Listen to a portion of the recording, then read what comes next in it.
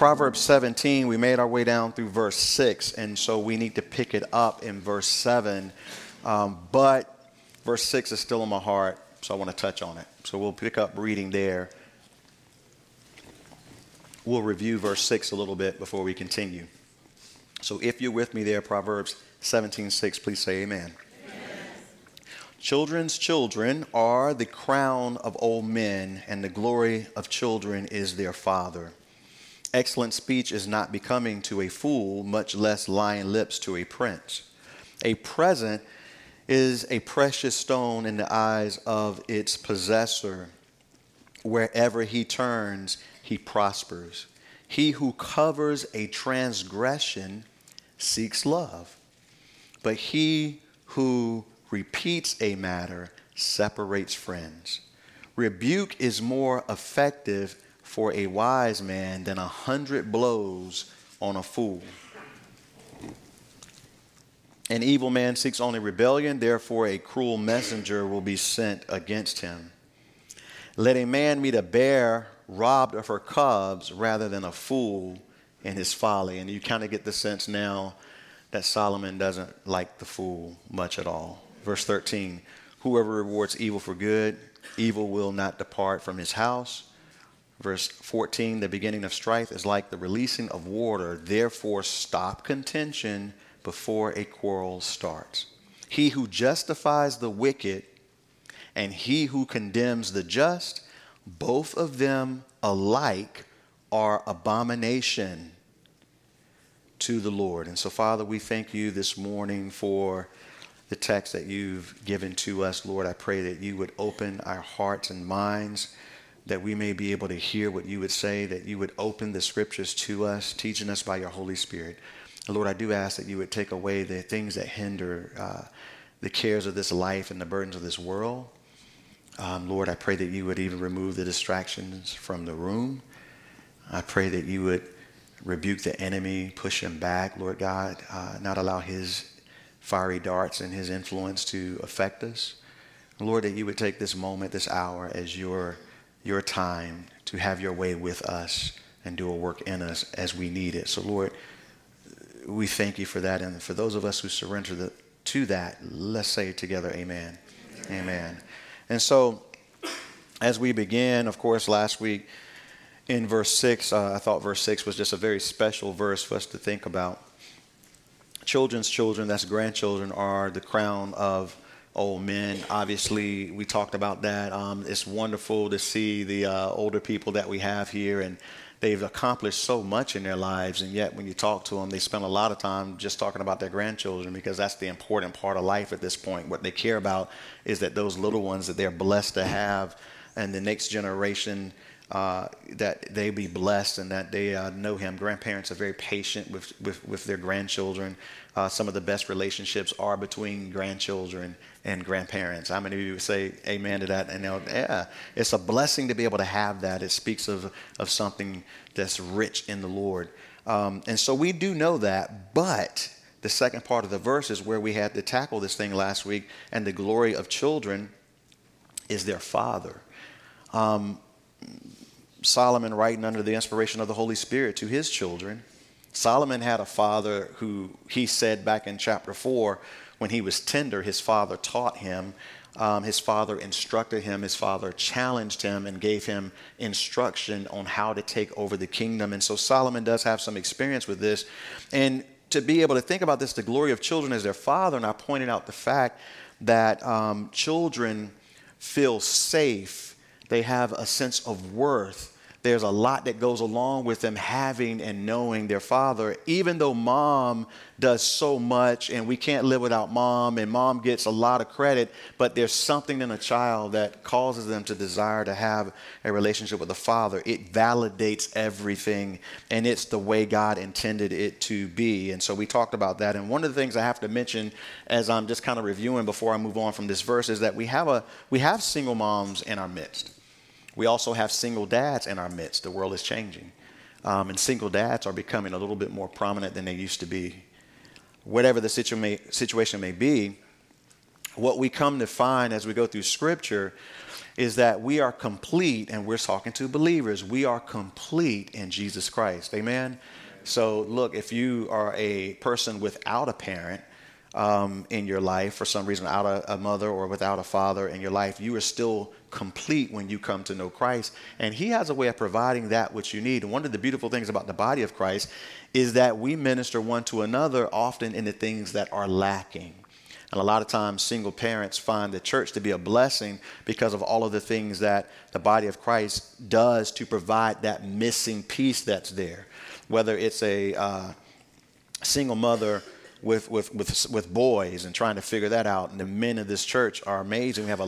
We have strong men in this church, which makes a difference.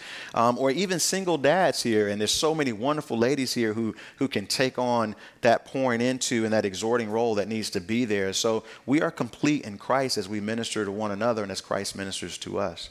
But there's still something here that we have to take note of as we look at this. And I want to just a little bit more before I leave this. I think God's heart for family goes beyond our understanding. See, family, meaning the family unit that God created, is essential to true health within humanity and even within community. Because it's through family that God works. He's glorified. It's his plan. This is the way he desired it to be. He created the family unit to nurture, to provide for children, and it's the foundation of humanity. And he started with a man following him the way he did with Adam. And that man receives a precious blessing, which is a woman. We're going to find out in chapter 18 in a few weeks that he who finds a wife finds a good thing and obtains favor from the Lord. And so this is why when Adam saw Eve, y'all know this, Genesis chapter 2, verses 23 through 24, Adam said, "This is now bone of my bones and flesh of my flesh. She shall be called woman because she was taken out of man." And then Adam understood that this is the beginning. This is a picture. This is a foundational thing. And from this model, it will continue. He had that wisdom because he said in verse 24, "Therefore a man shall leave his father and his mother and be joined to his wife. They shall become one flesh." They shall become this unit. From them, something is going to happen. He already knew that. And so the relationship of marriage, biblical marriage, produces fruit to God. Malachi 2:15 says, "Did he not make them one," meaning the husband and the wife, genetic man, genetic woman, only that could work, "having a remnant of the Spirit." And why one? What is this mystery of oneness? We still don't fully understand it, but why one? Well, it says that God, that he seeks godly offspring. He wants a godly man and a godly woman to produce fruit because that's godly offspring. You know, that's the beauty of the continuance of not just humanity, but the worship of God. Therefore, he says, "Take heed to your spirit that let no one deal treacherously with the wife of his youth." Because during this time when Malachi wrote in Israel began to grow complacent after their captivity. They began to go back to their old ways. And they were within even the priesthood. They were divorcing their wives and marrying the wives of foreign gods. And this was grieving God. He didn't like it. In that same chapter, he says that he hates divorce because it covers one's garments with violence. And so God is saying, no. This special thing, marriage, this holy institution, this is the foundation. From here, children will be blessed. From here, God will receive, he would say, receive godly offspring, and worship will continue. This was his design. This was his plan. This is his heart. And so when we begin to see in a society the breakdown of the family unit, there's a real indication of problems.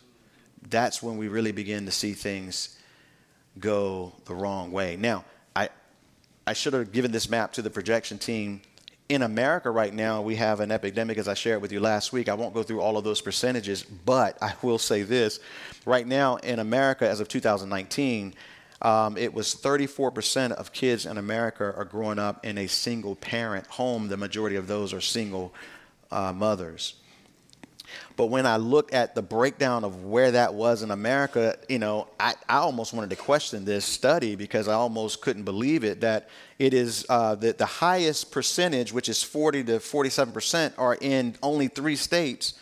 And you can't believe it's Louisiana, Mississippi, in New Mexico, I believe that is. Blew me away. It's like, really?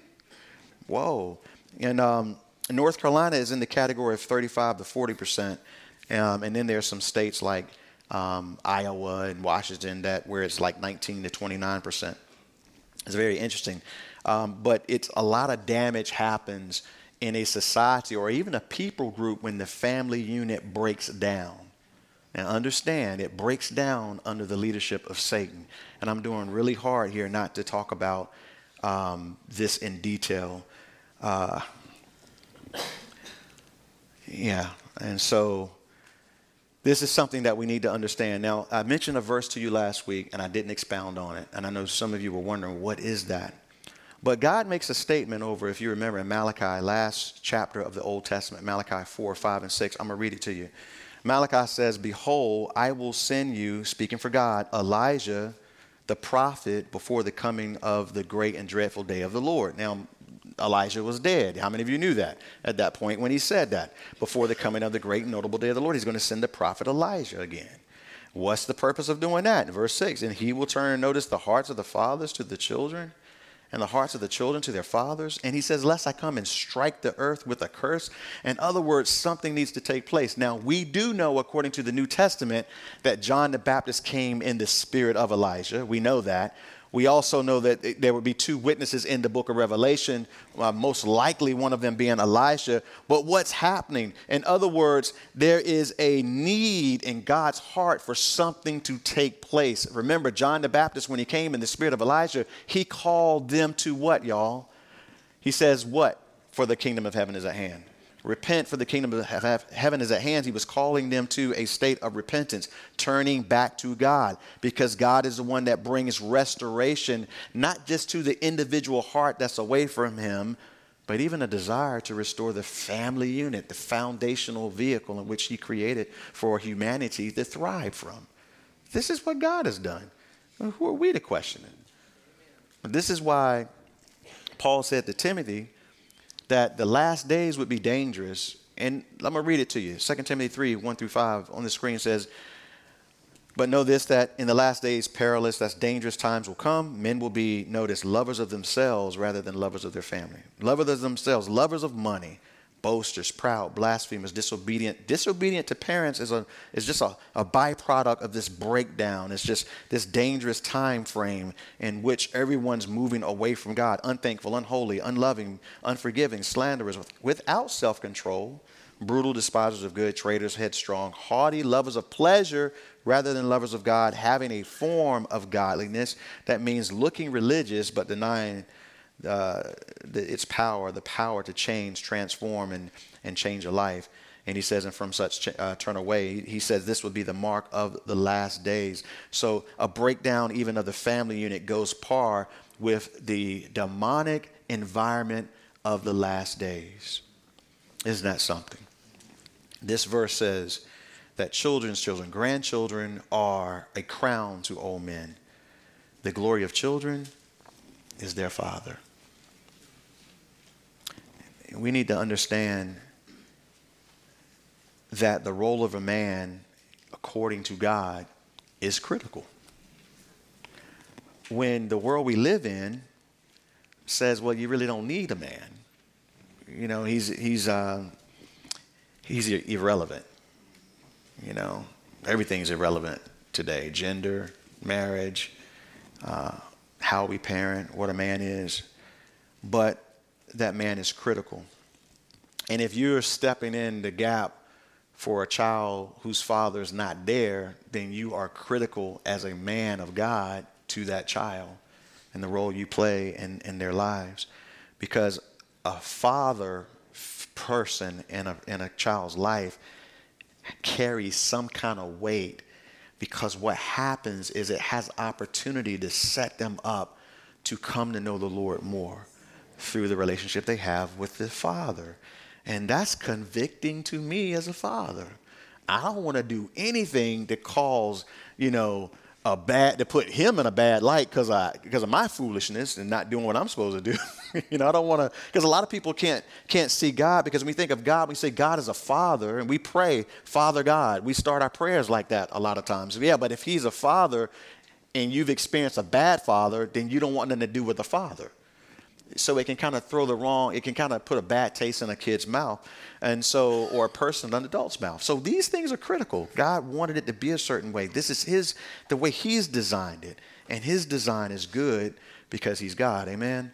So we need to be mindful of these things and how we're conducting ourselves and how we're looking out even amongst ourselves. And so here within the body of Christ, praise the Lord, we have the ability to minister to those needs and those lacks within our own congregation with the right heart, to take responsibility to be a part of the development of children who are rewards from the Lord.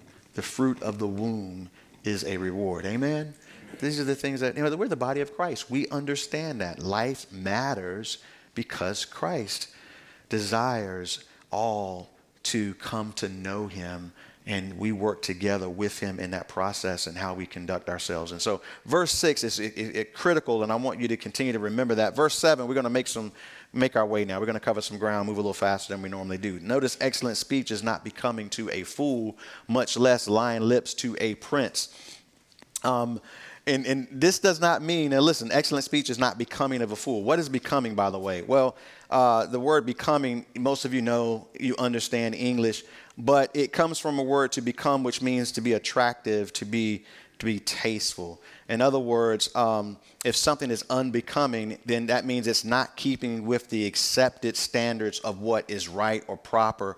And he says excellent speech here is not becoming of a fool, because a fool don't even look right trying to speak with excellent speech, because they're a fool and they don't know what they're talking about. And they're trying to talk like they know something because that's what fools do.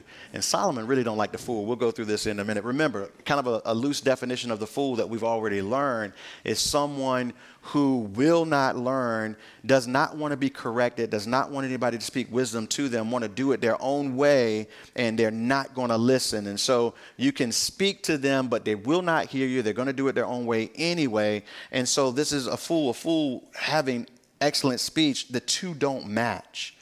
No more than lying lips to a prince. A prince is someone who comes from a family of royalty. They have responsibility to care for people, to do the right thing. And so he's comparing this, but just to remind us that excellent speech coming from a fool, he's saying this: don't be fooled by it, is what Solomon is getting at. And as we go through this, we're going to learn that it's very important to identify a fool and understand how to interact with the biblical fool. You need to be careful. And we're going to see that as we continue to go through this. So I'll continue for now. Notice he says in verse 8, a present is like a precious stone in the eyes of its possessor. And then it says, wherever he turns, he prospers. Now, a present here in the Hebrew, it could mean gift. It could mean reward. It could actually, and it's translated bribe 7 times. It's even translated bribery. And so it can go either way. Now, if it's a gift or a reward, we understand it, because in our natural mind, we love to get gifts and we love to get rewards. I love gifts. If you give me a gift, I'm going to cherish that gift probably more than what I bought for myself, because you thought enough of me to give it to me. And so I cherish those things. If I get a reward, I'm thankful. That means that I earned something or I worked for something and I received it. And so those are good things from that perspective.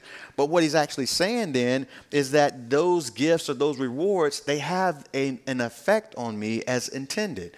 In fact, let me read it to you this way, because it's more in line with bribery. The King James says it this way: a gift is as a precious stone in the eyes of him that haveth. And then it says, whithersoever it turneth, it prospers. And that puts it back on the gift. In other words, wherever it turns, it prospers, meaning that the person receiving it esteems it so highly that the gift accomplishes what the giver was intending, and vice versa. So in other words, a gift or reward given causes someone joy or a sense of accomplishment, and therefore it's done what it intended to do. That's what you were trying to do if you gave a gift in the right heart. But in the sense of a bribe, it speaks of character issues. You've given a bribe in order to gain something from the person that you bribed, and because they long for this in the wrong heart, this gift to get something in the wrong manner, to give away or disregard their responsibility in order to take a bribe, then it's going to have the desired effect. The lobbyist who pays off the politician prospers from the policy that the corrupt politician passes, and the politician thinks that they got what they want. And so it kind of goes that way. And look, Solomon is going to continue to hit on this. In chapter 18, verse 16, Solomon says it this way: a man's gift makes room for him and brings him before great men. Now, when I listen to the prosperity gospel people teach this in times past, they want to say, oh, your spiritual gift will make room for you and you'll benefit financially from it. You know, anybody ever heard it taught that way? A few of you. And that's not really what it's getting at. A man's gift will make room for him. Well, what is Solomon saying? Well, a man's gift is going to get doors open for him because he's giving a gift. Proverbs 19:6 says, many entreat the favor of the nobility, and every man is a friend to one who gives gifts. Well, everybody wants to be friends with the person who gives gifts. He's giving out stuff, then you want to hang out with him because you're going to get something. And so this is why a lot of times it's the most generous donor that is honored by things being put in his or her name. This is why businesses and famous people are so generous, not because they just are, but because beyond the tax breaks, the image and the recognition that they get from it is something. And this is why I often miss out on deals, because I've got to ask the question, well, what's in it for them? Because I don't trust nobody. So if you're giving me gifts, I'm thinking, well, what's in it for them? What's their angle here? You know, because often, y'all know, gifts come with expectations. Proverbs 21:14 says, a gift in secret pacifieth anger, and a reward in the bosom of strong wrath. In other words, some people use gifts to, you know, basically buy people off, cool people down, and things of that sort. So I think we have to understand and be careful with gifts, knowing from whom we are receiving the gifts. If you know it's a gift from someone who loves you and has your best interest at hand and want to bless you, that's good. And that's what often happens, like within fellowship with the body of Christ, where someone is moved on by the Lord to want to bless someone who's in need because they're going through something or they're lacking something, and the Lord moves on you and you give. That's something different, and I think that's good, and God does that, and God works through that kind of stuff. But I think that we just need to make sure that we're careful with gifts and we understand gifts and how they should work, and that gifts should be done with the right heart and the right motive all the time. And I'm just leery of people who are quick to give gifts, you know. Now, some people have that as a gifting, meaning that they're generous by makeup. You ever met anybody like that? Man, they always are just giving just because they love to do it. They love to bless people, and it's with a right motive. And those people are usually filled with joy, and they never lack anything themselves. So that's a good thing. I think that's a blessing. So just be mindful of those things. Y'all doing all right? Verse 9. Look at this. He who covers a transgression seeks love, but he who repeats a matter separates friends. What does that mean? He who covers a transgression. It doesn't mean that he's covering it up for the sake of covering it up. No, he who covers a transgression seeks love. How do we know? Because he's kind of being Christ-like. You see, Christ, if you will, covered, even took away our transgression because he loved us. How do we know? Well, the Bible says that God demonstrated his love in that Christ, while we were still sinners, died for the ungodly. Did he not? Okay, so Christ died to take away our sin because he loves us. So when we do this, we're being Christ-like. So when we cover someone's transgression, as opposed to humiliating them by exposing it, that we may restore them, we're actually being like Christ. In other words, when you see something that's not public, but it's a transgression or sin in somebody's life, and you have the ability to come alongside and exhort and to pray with and be a part of the restoration of that person's walk with the Lord by covering that sin and exhorting them, you have the ability to love them with the love of Christ, and it's through that love that they may be broken down to a place of repentance. But I think that we in the body of Christ have to learn this, because often what happens is that we don't conceal it, but we want to expose it and allow them to be humiliated, because that's the environment that we live in today. See, the environment we live in today is somebody messes up and it goes around social media a million times before anyone stops to minister to the person, because that's the way we live. But we're the body of Christ, so we have to be different. So we don't go social media. We don't pull out the phone to record our brother or sister in their moment of humiliation.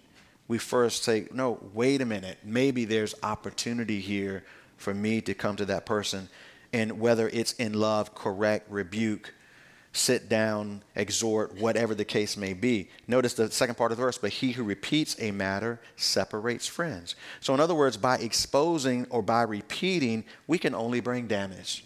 We can't help the situation at all. We can even separate friends. We can destroy relationships. There's absolutely nothing we can do to cause anything good to happen in a situation like that. Solomon is pointing that out because he wants us to think about it. He wants us to understand it. We are the body of Christ, so we're different from the world. So that's the thing. When you see something happen in the world, everybody's got their phone. I can't even believe the environment we live in. Isn't it crazy? I mean, you watch people with their heads down constantly in the screens. That's what they do. Then they look up, something happens, bam, here's my opportunity to get some views and maybe go viral. That's the mentality, as opposed to thinking, whoa, here is a person, here's a soul. How can Christ minister? We got to be mindful of that. All right, verse 10. Notice it says, rebuke is more effective for a wise man. I love this coming right after verse 9, than 100 blows on a fool. 100 blows, exaggerated. Usually they would give 40 blows to someone who did something in the ancient days, even during the time of Christ. 100 blows. In other words, he's saying you can beat a fool 100 times and it won't change nothing. They're still going to be a fool. But a wise man, listen, a wise woman, rebuke is all they need. When you rebuke someone, you're not beating them, you're exhorting them. And see, somebody with the wisdom of God will hear the rebuke and make changes. That's the difference between a fool and a wise man. And see, a wise man already understands that he doesn't have all knowledge within himself, and he needs to sometimes be corrected, and he's open to it. And this is why when we're amongst one another within the body of Christ, listen, the wisdom of the Lord says when you're amongst the body of Christ, you need to be open to the possibility of a rebuke or a correction or an encouragement. And you should expect it. Why? Well, here's the thing. The Bible says that we who are born again, we have received the Holy Spirit, and he distributes gifts to us. Does it say for our own benefit? For the benefit of who then? That's right. So your gifting is for the benefit of the church. If that's the case, when I'm in the midst of the church, I shouldn't be surprised if the Holy Spirit gives a word of wisdom, a word of knowledge, or an exhortation to someone within the body who then comes to me and delivers it, not even realizing fully what's going on, but being obedient to the Holy Spirit. And I should be open to receiving that because, hey, that is how the Holy Spirit works in our midst, which is why he says, do not forsake the gathering. You need to be in fellowship because that's where iron sharpens iron. And that's where when we are being too pig-headed to hear from the Lord or we're ignoring him, I mean, we come to worship and you can't ignore him because he'll bring somebody from the left or the right to walk right up to you. And as soon as they begin to talk inside, you know that it's the Holy Spirit.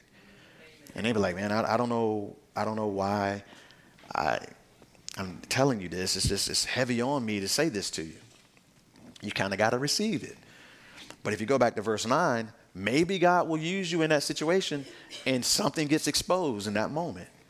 Well, that's not opportunity for you to then repeat that issue, but to conceal that issue in restoration through prayer and through exhortation and through helping that person, because that's how the Spirit will work in our midst if we're open to the Holy Spirit. And when we come to church, every last one of us need to realize that we are not exempt from God speaking to us in this kind of way. Does this make sense?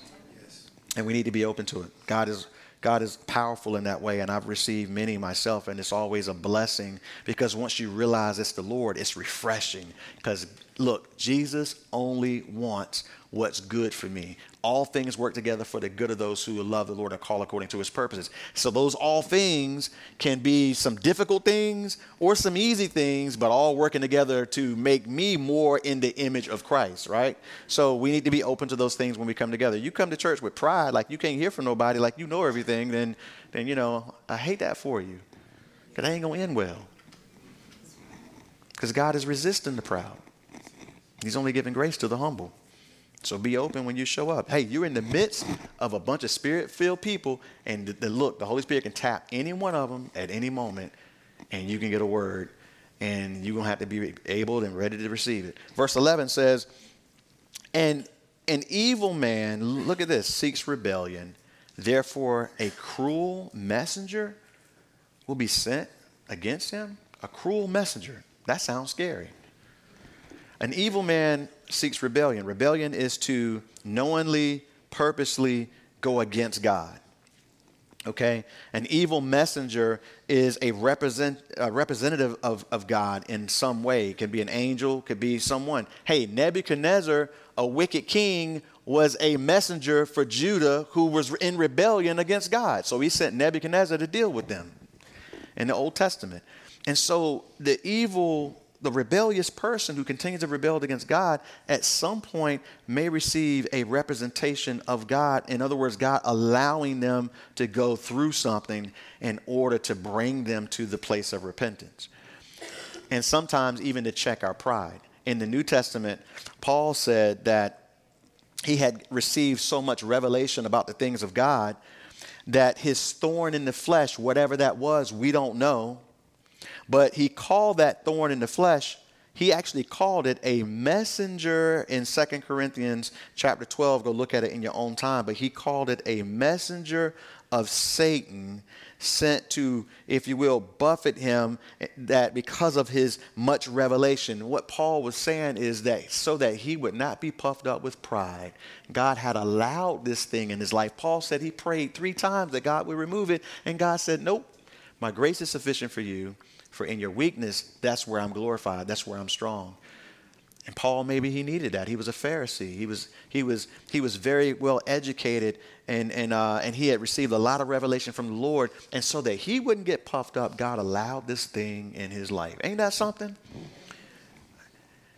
And so God is the one who, in the end, is trying to deal with us to bring us to repentance and salvation. So when people come to me and they say, hey, I got a wayward child, I got a loved one, someone I care about that I'm praying for, they don't know the Lord. And I always say to them, listen, are you really ready for the Lord to get a hold of them? Because he's going to do so by any means necessary. In other words, he may use difficult things in order for them to come to faith. Like I told you last week, the most difficult things in my life I'm thankful for, because it brought me closer to the Lord. This goes against the prosperity teachers, but this is truth. So here's the thing. What would you rather happen in that person's life whom you love? That they are just blessed and everything goes well for them and they do really well in this life and then they go to hell? Or would you prefer God break some knees and put them down, to where they finally call on him, but they have eternity in Christ? These are things that we got to think about. Biblical worldview is what I'm saying. And I'd rather somebody go through something and come to faith than have everything work out for them and go to hell. Well, if I feel that way, I know the Lord does. And so he works on people. He put Paul on his back on the road to Damascus before Paul finally broke and said, okay, who are you, Lord? And what do you want me to do? Sometimes God has to deal with us. Some people get saved easy. They hear the gospel. This is good. And they repent and get saved. Others got to go through hell first because they're too rebellious and too stubborn just to give in and repent. And that's the way it is sometimes. All right. Verse 12. Verse 12 says, let a man meet a bear robbed of her cubs rather than a fool in his folly. This verse I don't like. I would rather meet the fool than the bear. I was actually watching a video this week of a man who was on the trail. He came across, and he had a GoPro or something on because he was recording it. He came across a brown bear, a grizzly, and 2 cubs. She had 2 cubs with her. And so I guess he had learned not to turn around and run because I guess that does something to the grizzly bear. It just puts them on the chase. So he begins to back up fast. And next thing you know, what happened was the cubs took interest in him. So they began to run too. They want to play with him, that ain't gonna go well. So now he's running backwards. I'm thinking any moment he's gonna trip on a root, and they're gonna eat him. But the cubs eventually got distracted and got into something else, and he was able to get free. So I don't know about Solomon here. I think Solomon is just trying to make a point to us. That's all he's doing. He's trying to make a point. The point he's trying to make is that a fool in his folly, spiritually speaking, is way more dangerous than a bear with her cubs who's lost her cubs, because a bear who's lost her cubs is out for vengeance. He's saying a fool in his folly is worse than this. Can you imagine that? What does that look like? I was watching a Christian coach this week. He was exhorting his football team after practice. They had a bye and they were going home for Thanksgiving. And, he was exhorting them. He says, listen, guys, God has been good to us this season, going to play for the championship, and God is doing something in your life. And he said, when you go home, he said, don't you go hanging out places you shouldn't be with people you shouldn't be. You need to be mindful that everybody is not out for your good, and you need to be careful. And I think this is what Solomon is even saying to his children. Don't hang around the fool when you realize that he or she is a fool. Once you realize there's no wisdom of the Lord in them, and they don't want to hear the wisdom of the Lord, then they can't offer you anything good, and they can't lead you anywhere good, and you're setting yourself up to go down. And so you need to learn to limit your interaction with the fool. You giving them the gospel, you exhorting them, you realizing that that's falling on deaf ears, you pray for them, but you don't give your life to them. You don't hang out with them. You don't begin. It can't be fellowship. Fellowship means to have all things in common, meaning in Christ. Okay? So you can have fellowship with those who love the Lord the way you do, and then everybody else is ministry to some degree. Does that make sense? And you got to be mindful of that. Verse 13. We're doing good. Whoever rewards evil for good, evil will not depart from his house. That makes perfect sense. And one commentator wrote it this way: to render good for evil is divine, because Christ did that. He prayed for those who were crucifying him. To render good for good is human, because we tend to want to be good to those who are good to us. That's human. To render evil for evil, that's brutish. That's just 2 brutish people duking it out.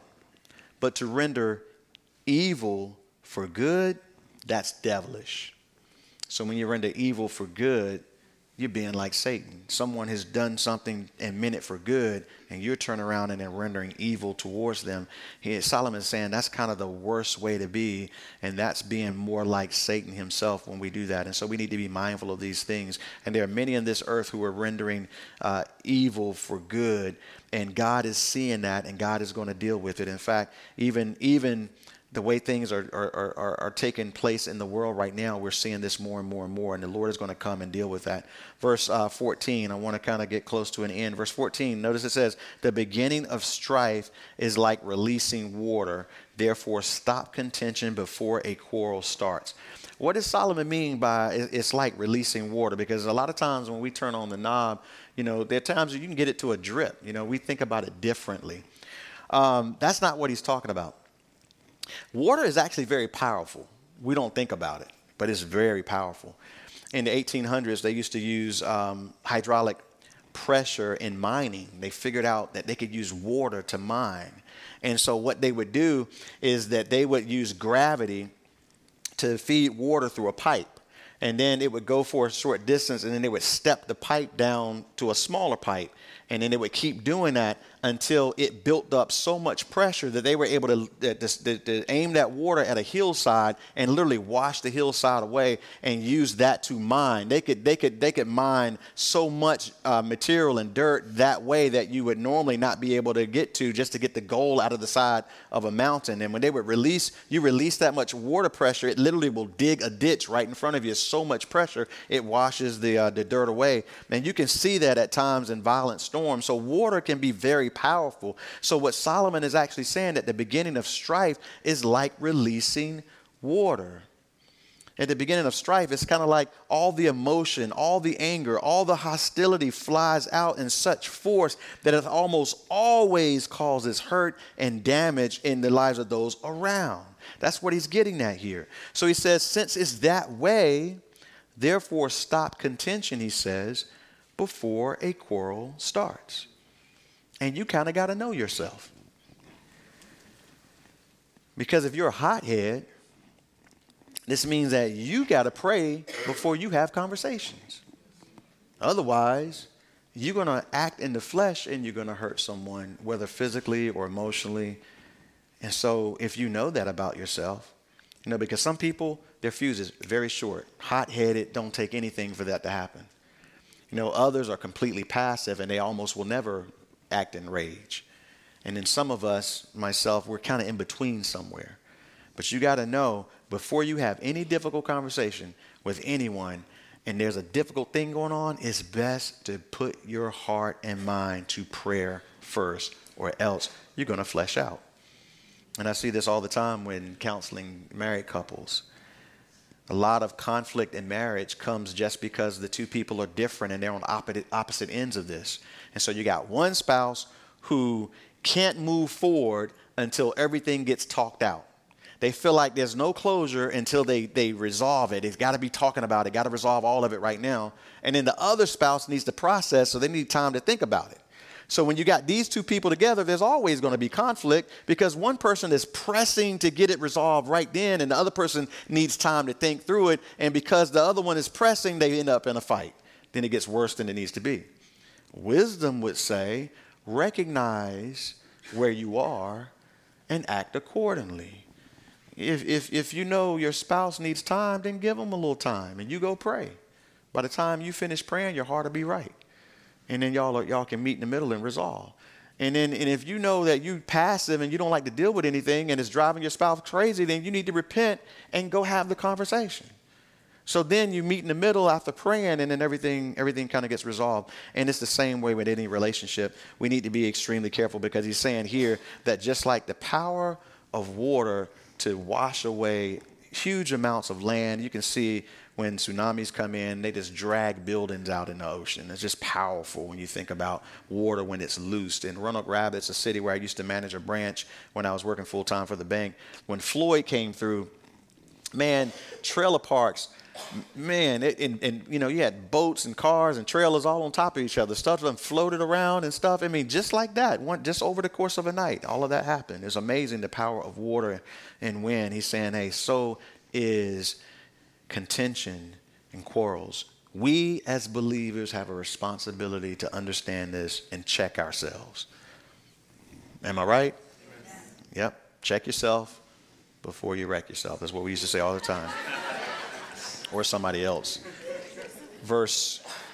Remember what James says. James 1:19 says, so then, my beloved brethren, let every man be swift to hear, slow to speak, slow to wrath, for the wrath of man does not produce the righteousness of God. So anytime you act in anger, you are going to cause problems. Anger is flesh. It doesn't resolve anything in a godly way. Verse 15. Look at verse 15. He who justifies the wicked and he who condemns the just, both of them alike are abominations to the Lord. Now remember, as we've been studying through the book of Proverbs, we've seen this word abomination over and over and over and over. And so I've defined it for you. But an abomination means something that is detestable to the Lord, something that disgusts him. It's something that he wants nothing to do with. It's against him, and it causes a disgust. And we see several things in the Old Testament that are mentioned to be an abomination. For example, you remember we saw And we've seen in the Old Testament, and this would put the LGBTQ environment in the sense of being an abomination to the Lord. Well, why is it an abomination to the Lord? Well, because it's against his creation. It's against the way he intended it to be, and it can't produce, as we discussed earlier, fruit. And so it's not right. Anything that we get in the natural, we understand that there is a manufacturer suggested use. And so when you operate a tool or machinery according to the manufacturer's specifications and suggested use, you can actually accomplish something. And if you do it in a way different from that, you're going to hurt something. If you get a new chainsaw and you've never used one, you need to understand the manufacturer's the specifications and suggested use so you don't show up at church missing a limb. Does that make sense? Amen. Yeah. So therefore, God in creation has told us how to conduct ourselves. And so that I'm using this as an example, that is an abomination to him. Now, so therefore, here, as we look at this, check it out. He's saying that these two things are both an abomination to the Lord. Those who justify the wicked. And this is interesting in the times that we live in now. Because now unfortunately, we have Christians, we have pastors and pulpits that are justifying the wicked because they've been given over to this liberal mentality. And literally almost the whole Methodist church is justifying the wicked. And that's a dangerous thing. And we need to be careful with that. So he who justifies the wicked is an abomination. But likewise, he who condemns the just is an abomination. To condemn the just, we're talking biblically now. What is the just? The just are those who are walking upright before the Lord, those who have come to the Lord in faith, and therefore he's deeming them to be righteous. So for those to condemn them, that also is an abomination to the Lord, because God hates that. He hates a proud look. And so we look at the way the world is going now, and even the just are being condemned, even being persecuted in a way that's more heavy than we've ever seen. And for those who have come out of other countries where they fled, they will tell you that these things start very subtly, and then they begin to gain traction. And before you know it, a whole society is overrun to a point that you don't even recognize it anymore. And these are the things that are coming upon the earth now. We see these things happening. So these are the things that Solomon is pointing out, which we need to consider. The book of Proverbs, a book of wisdom. As we know these things, we ponder these things, we meditate on these things, we store them in our hearts. And these Proverbs are going to speak to us as we need them, as we live our lives. They will pop up in your heart and mind, and they will direct you. Because the Bible says that if we acknowledge him in all our ways, he will direct our paths. And he'll use the Proverbs to do it. Amen? I mean, these things will come back to you. And you'll remember this moment, and you'll apply these things, because that's wisdom. You'll apply the word of God that you've received in your life, and you will make changes according to it, and that will cause you to grow, and that will cause you to be called the wise, and people will recognize that in you, and God will continue to give you wisdom, because to him who has, more is given. To him who has not, even what he has been taken away. Why? Because he's refused. That's the fool. The fool loses what he has because he doesn't do anything with it. He doesn't take what God has given and put it to work. And so a fool will hear the word and hear the word and hear the word and still go out and do stupid stuff, because he's a hearer only. But a wise person will hear and then will do. And that's why he or she is wise. So we've heard. Now we need to go and do. Amen? Amen. All right, let's pray. Father, we thank you today, Lord, for your word that you've given to us, Lord God. And Lord, all of it is profitable for us. I pray that it would have its way in us, Lord, that you would cause our hearts and minds to retain it, and that in the appropriate time, Lord, we will have it to lead and guide us through this life we live. Lord, I pray that as we go through this week ahead, that you would give wisdom to the individual, to the family, Lord God, that's here as well. Lord, if there's any that lack anything, Lord God, I pray that you would lead them and guide them in it, that they may be blessed this week until we meet together again. In Jesus' name, amen, amen. Let's stand and sing.